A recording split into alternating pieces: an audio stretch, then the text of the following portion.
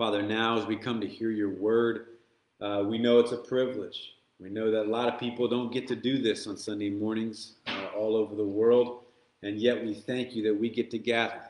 We get to gather freely, and we get to hear your word preached and exposed for us and opened up. And so we pray that you would give us the desire to listen attentively, Lord, that we would listen with hearts and minds that would say, how can we apply this in our lives this week? What can we do as a result of listening to your holy word? We pray also that you would help us to have a greater sense of awe of who you are, particularly you, Lord Jesus, as we look at the prophecy about your birth from Micah chapter 5. We pray that you would be lastly with your servant, Pastor Santo, as he comes to this sacred task of preaching your word. Would you empower him for this task? May it be a joyful opportunity that he has to do so. We love you, Lord, and we pray this all in Jesus' name. Amen. Amen. All right, turn your Bibles to Micah. What a day. And we're going to be looking at verses 1 to 5. Micah 5, 1 to 5.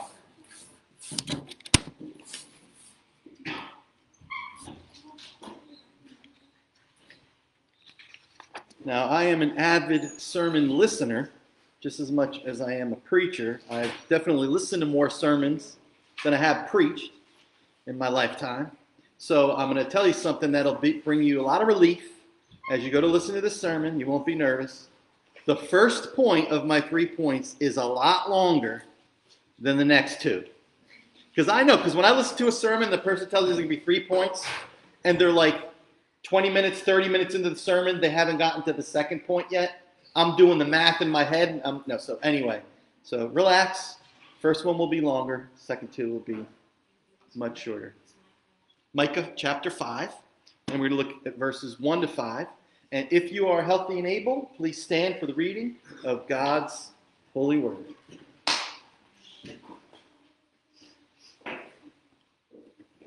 Hear God's word to you this morning.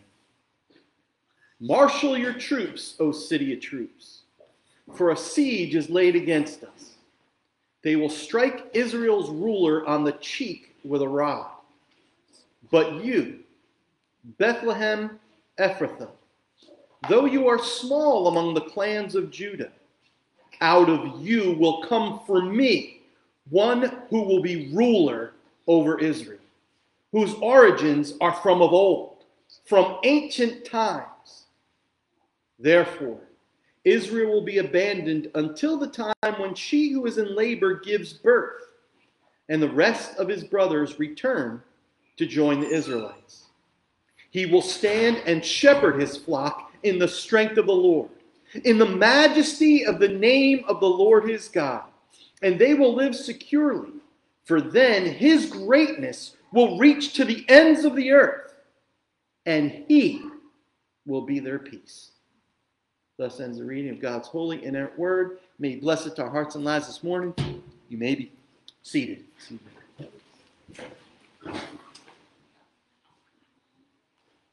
Where are you from?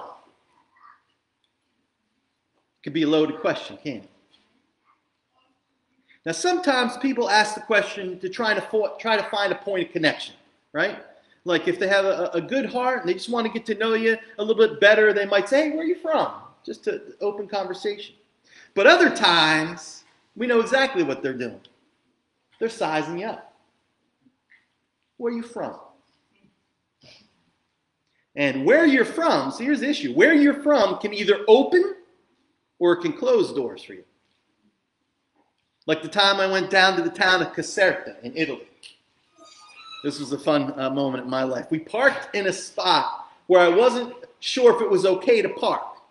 And as is often in Italy, all the older men are hanging out in the piazza. I don't know if they're playing some kind of bocce ball or I don't know what they were doing. But I went up to one gentleman who happened to look up to me. And I said to him, hey, is it okay if we park here? Barely gave me the time of day, and he just kind of mumbled something to me. And I said, oh, okay, perché la mia bisnonna abita originale qui. I said, my great-grandma lived here. She's from here. His face and his demeanor changed immediately. All of a sudden he comes up to me and I'm like his paisan, right? And he starts telling me, oh no, listen, you don't want to park here. You want to park right there. You can see. And all of a sudden he's my best friend. Why? Because I passed the where you from test.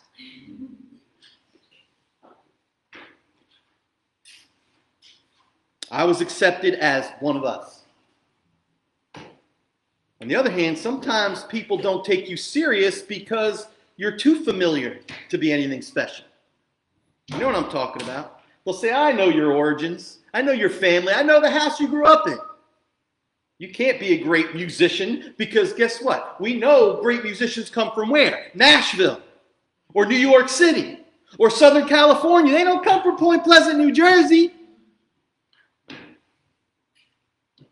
Well, when it comes to the one who is to be born King of the Jews and ultimately the King of all kings, the question, where are you from, is all important. Because the Old Testament scriptures that we just read from Micah makes it abundantly clear that the ruler of Israel, whose greatness would reach to the ends of the earth, would be born where? In Bethlehem. The same place, by the way, where the greatest Old Testament king came from. Remember, he was the least in his clan. King David, the shepherd boy. Now, the prophet Micah lived about 700 years before Christ, his first coming. And he prophesied that the ruler would come straight out of Bethlehem. Maybe some of you get that, maybe some of you know. Even the religious leaders in Jesus' day, when they were asked by Herod, where's the Christ child to be born? They opened up to this very text we're looking at. 700 years before Jesus. And they said, Bethlehem. That's what the prophet says. Well, there you have it, right? Simple, slam dunk case. Jesus is from Bethlehem. We're done. Not so much. Because if you were to say to Jesus, hypothetically speaking, where are you from? You know what he would do? He would be like these people on their Facebook page. It says relationship. And what does it say under it? It's complicated. That's the real answer. And I'm going to show you exactly why from this text. We're going to look at a text that at now, where we stand right now in history, is 2,700 years old. Can you get that in your head? We come on Sunday mornings and we read ancient texts. And that's the very word of God that is just as contemporary and as fresh. Fresher than the news on your newsfeed. So this is what we're going to see this morning. The one who would come, the promised ruler, born in Bethlehem. He would come to shepherd his flock in the strength of the Lord, in the majesty, in the name of the Lord. I want to point out three things. He has a wondrous past. And I picked that word on purpose. Wondrous. Like just awestruck, wonder. He has a wondrous past. He has, listen to this, a global reach. Nobody else. You know, despite John Lennon, we're bigger than Jesus. No, you're not. No, as a matter of fact, you're dead now. Jesus is still alive. And the third thing, he has a reign of peace. You know what we're all longing for? What we all talk about? We're big about this. Not too big on this with peace. His reign is going to be peace. So we're going to take a look, first of all, at his, and this will be a little longer than the other 2 points, as I mentioned, just so you know. His wondrous past. Look at me at verse 2. With me at verse 2. But you, Bethlehem Ephrathah, though you are small among the clans of Judah, out of you will come for me one who will be ruler over Israel, whose origins are from of old, from ancient times. Now, we already noted from the text that this ruler of Israel, he will be, by the way, a shepherd king, which is going to be a sermon for another time. That'll get me into another half hour, which I ain't going to do to you this morning. But he would come out of Bethlehem, and Luke's gospel describes how our Lord Jesus came to be born in just that little town of Bethlehem. Like his human ancestor, King David, who was a shepherd boy from Bethlehem and ended up being the greatest of Old Testament kings, Jesus would be born there in fulfillment of this very prophecy. And so I point that out just to say this. What we often hear every Christmas time concerning our Lord's human nature, about his humble beginnings, right? About coming from a small town, about being born in a lowly manger from a peasant couple who couldn't even afford the sacrifice. They had to use doves. From the line of King David, all that is 100% true. So you know what's beautiful? And I think about this especially every Advent season. Out of the ordinary comes the extraordinary in the case of our Lord. And the one who rules does so with a shepherd's crook, not with a tyrant's hook. Big difference. Now, remember I said earlier that the answer to where you from, Jesus, is a little complicated. Well, you might remember this, you might not. I'm just going to jog your memory. Jesus' earthly parents, even though their lineage goes back to Bethlehem from the line of David, you know where they grew up, right? I mean, you know where they lived and where Jesus grew up? In Galilee, in a little town called Nazareth. Luke tells us in Luke chapter 4, verse 16, that that's where Jesus grew up. That's where he was raised. And apparently, Nazareth was on the wrong side of the tracks, if you know what I mean. Listen, I'm going to bring it right down. And I'm not saying this to be flip. Jesus was from Stanley Homes.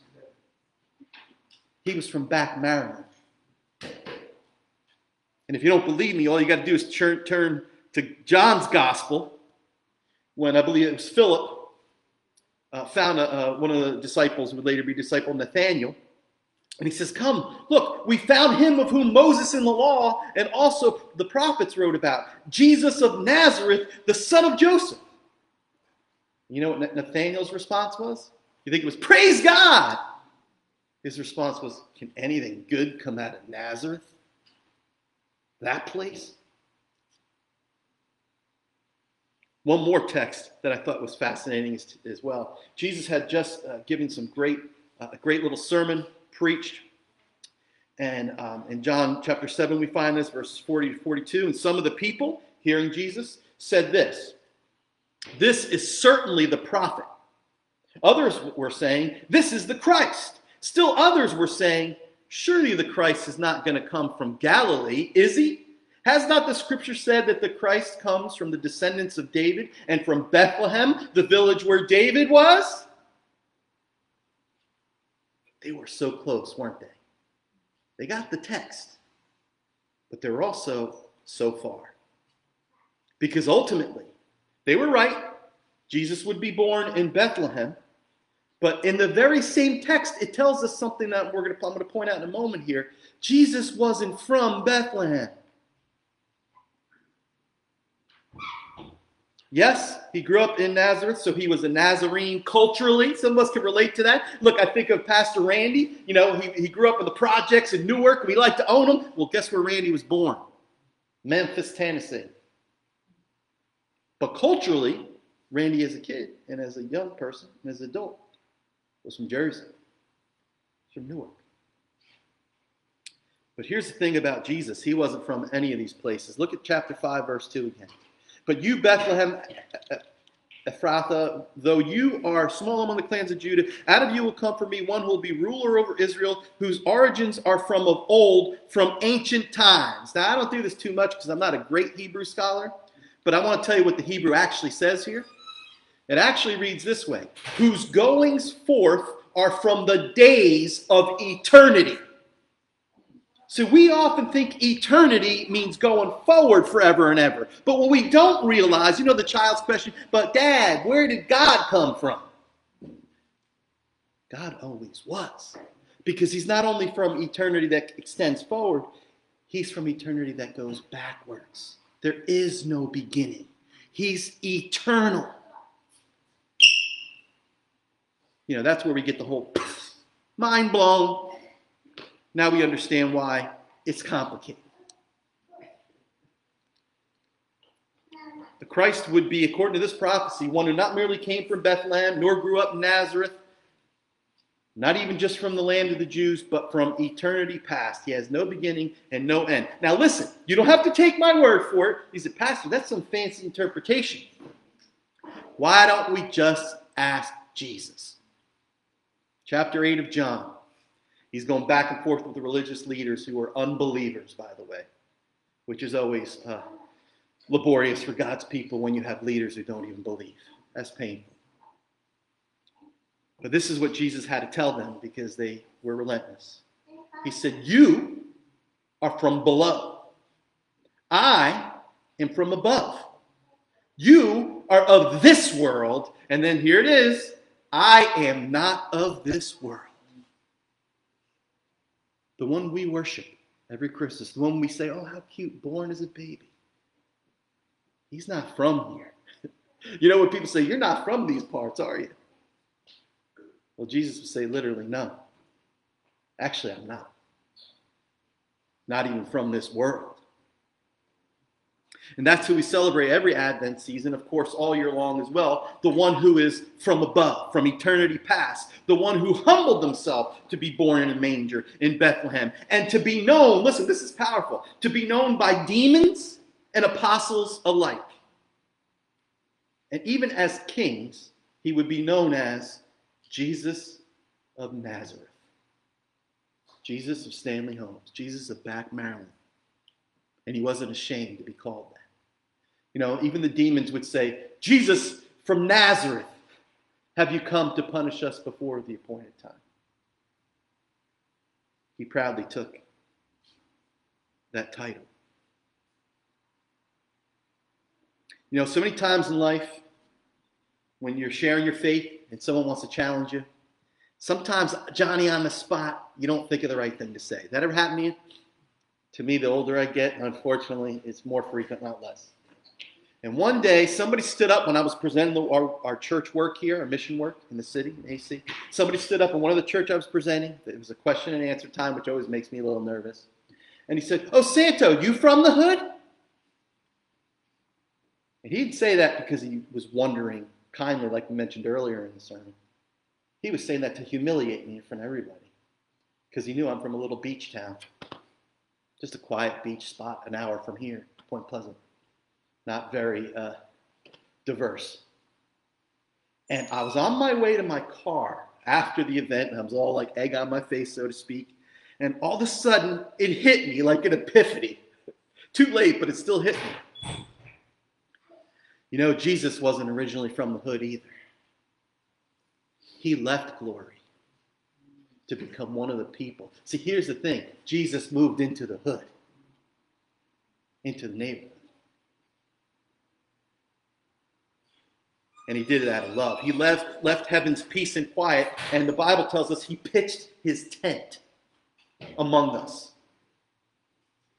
See, you know that song we sing a lot of times, light of the world, you stepped down into darkness. Humbly you came to the earth you created, all for love's sake became poor.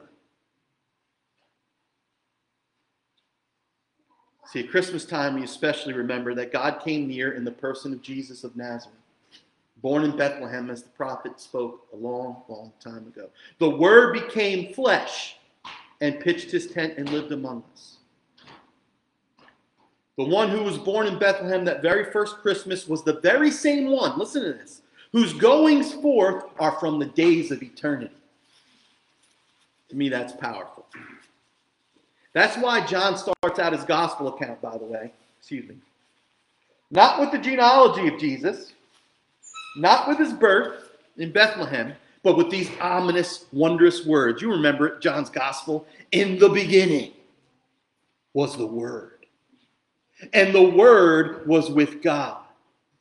And the Word, mind blown, was God. He was in the beginning with God. And then we jump down to verse 14. And the Word became flesh, dwelt among us. And we saw his glory, glory as of the only begotten from the Father, full of grace and truth. So here's the thing. It was there all along in the Old Testament scriptures for those who had eyes to see and ears to hear. I'm not doing fanciful interpretation. I'm not reading Christ into the text. He's in the text. And it's not until the Holy Spirit takes that veil off our eyes that we see him. He was there all along. He was always the three in one.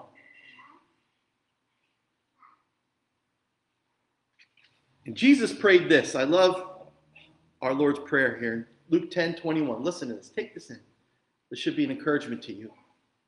I praise you, Father, Lord of heaven and earth, because you have hidden these things from the wise and learned and revealed them to little children. Yes, Father, for this was your good pleasure. If you understand who the Lord Jesus is, if you know in your heart, if you worship him as God, come visit us in the flesh, it's because God opened your eyes. The Holy Spirit gave you the sight to see. And because you're his little children. Remember when Jesus said, unless you become like one of these children, you'll surely not enter the kingdom of heaven? Yea, Lord, we greet thee, born this happy morning. Jesus, to thee be all glory given. Word of the Father, now in flesh appearing. What is it then what? Oh, come, let us adore him. Oh, come, let us adore him. What? Christ, the Lord. I can't tell you, throughout the year, not just Christmas time, those words come to my heart. Oh, come, let us adore him. You know, what's our response? That's the number one response. Worship. Not all the other things, all the other people, other idols that we give our adoration and our time and our attention to, but to the one who would leave heaven's glory for this place, what we made out of it. And he says, you know what? You're not going to thwart my purposes. I'm still going to make a new heavens and a new earth. The proof of that, his first coming, as he promised. So it's a wondrous past, and then very quickly, just two other things I want to point out. The global reach. Look at verse 4. Verse 4. He will stand and shepherd his flock in the strength of the Lord, in the majesty of the name of the Lord his God, and they will live securely, for his greatness will reach to the ends of the earth. Now listen to this. This was so encouraging to me. In 1996, yes, very long ago, there is a way of sharing the gospel called Evangelism Explosion. You may have heard of it. The first two questions they ask, so this might be familiar to you. If you were to die tonight, and God were to say, why should I let you into my heaven? What would you say? Anybody ever hear that question? You can raise your hand if you just heard the question. I just want to say. Okay, that question, along with then the gospel presentation in 1996, was in 211 nations. You get that? Yes, there are many unreached peoples, but Jesus' greatness has already spread globally. We should be greatly encouraged by that. In Joy to the World, that wonderful line, he comes to make his blessings flow. How far? As far as the curse is found. As far as the curse is found. And that is inaugurated in Christ's first coming, because what does the Apostle Paul say? Therefore, there is now what? No condemnation for those who are in Christ Jesus. Listen, God's people waited for thousands of years with mournful yet hopeful mourning for the frigid frost of winter to end. Because listen, up until Jesus' first coming, you remember how they put it in The Lion, the Witch, and the Wardrobe? Always winter and never Christmas. Can you imagine that? Think about, what does Christmas do to our winter? Tell me it doesn't brighten it up. I think of this story. My dad was beginning to have dementia, and he was in a rehab center for a brief time. And I was there visiting him. And this one nurse was really nice. And I said, Dad, she's really nice, wasn't she? And he goes, it's Christmas, isn't it? It was just like a little, it was so funny to see her. My belly laughed, and so did the nurse. It was just so funny. It's just a matter of fact, it's Christmas, isn't it? Well, it wasn't always Christmas, was it? For thousands of years, they waited for Christmas. But now, again, Lion, the Witch, and the Wardrobe, it's winter, you got the White Witch, and all of a sudden, her sled gets stuck, which never happens in winter where there's ice. And she goes, a thaw? And her little evil elf servant says, this is no ordinary thaw. And she was like ready to kill him. Because you're darn right it's no ordinary thought. Aslan is on the move. Because when the Lord gets ready, come on, church, you got to move. Now listen, one more thing about this point, and I think I get this question a lot as a pastor. You ever wonder why demonic activities seem more prevalent in the Gospels? Do you ever notice it's like a way of life? Jesus is meeting people that are demon-possessed and he's casting demons out. I can't tell you how many times people have asked me, Pastor, how come we don't see that as much in our day? Now, I may not know all the reasons why that is, but I'll tell you one big one. Because the first time in human history, Jesus moved into the neighborhood. He came to planet Earth in the flesh, and it shook the powers of hell to the core. Because like the white witch, they started to see a fall. And they said, this ain't normal. And that's why they asked, you didn't come to punish us before the appointed time, did you? My brothers and sisters, Emmanuel, God with us. He came near. And even hell stood up and said, their knees started knocking.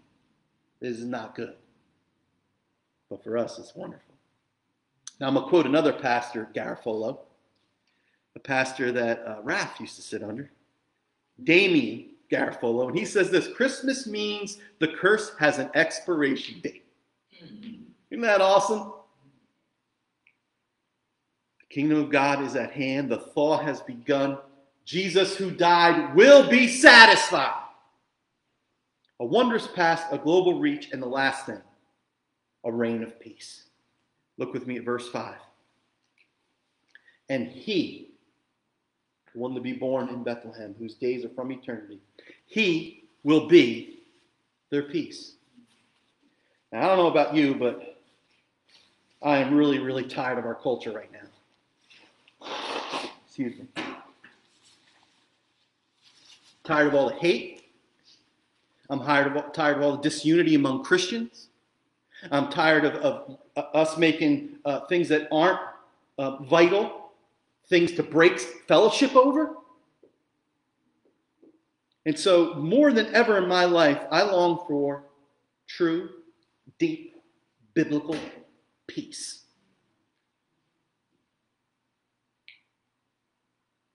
You know the kind of peace primarily it's talking about in this text.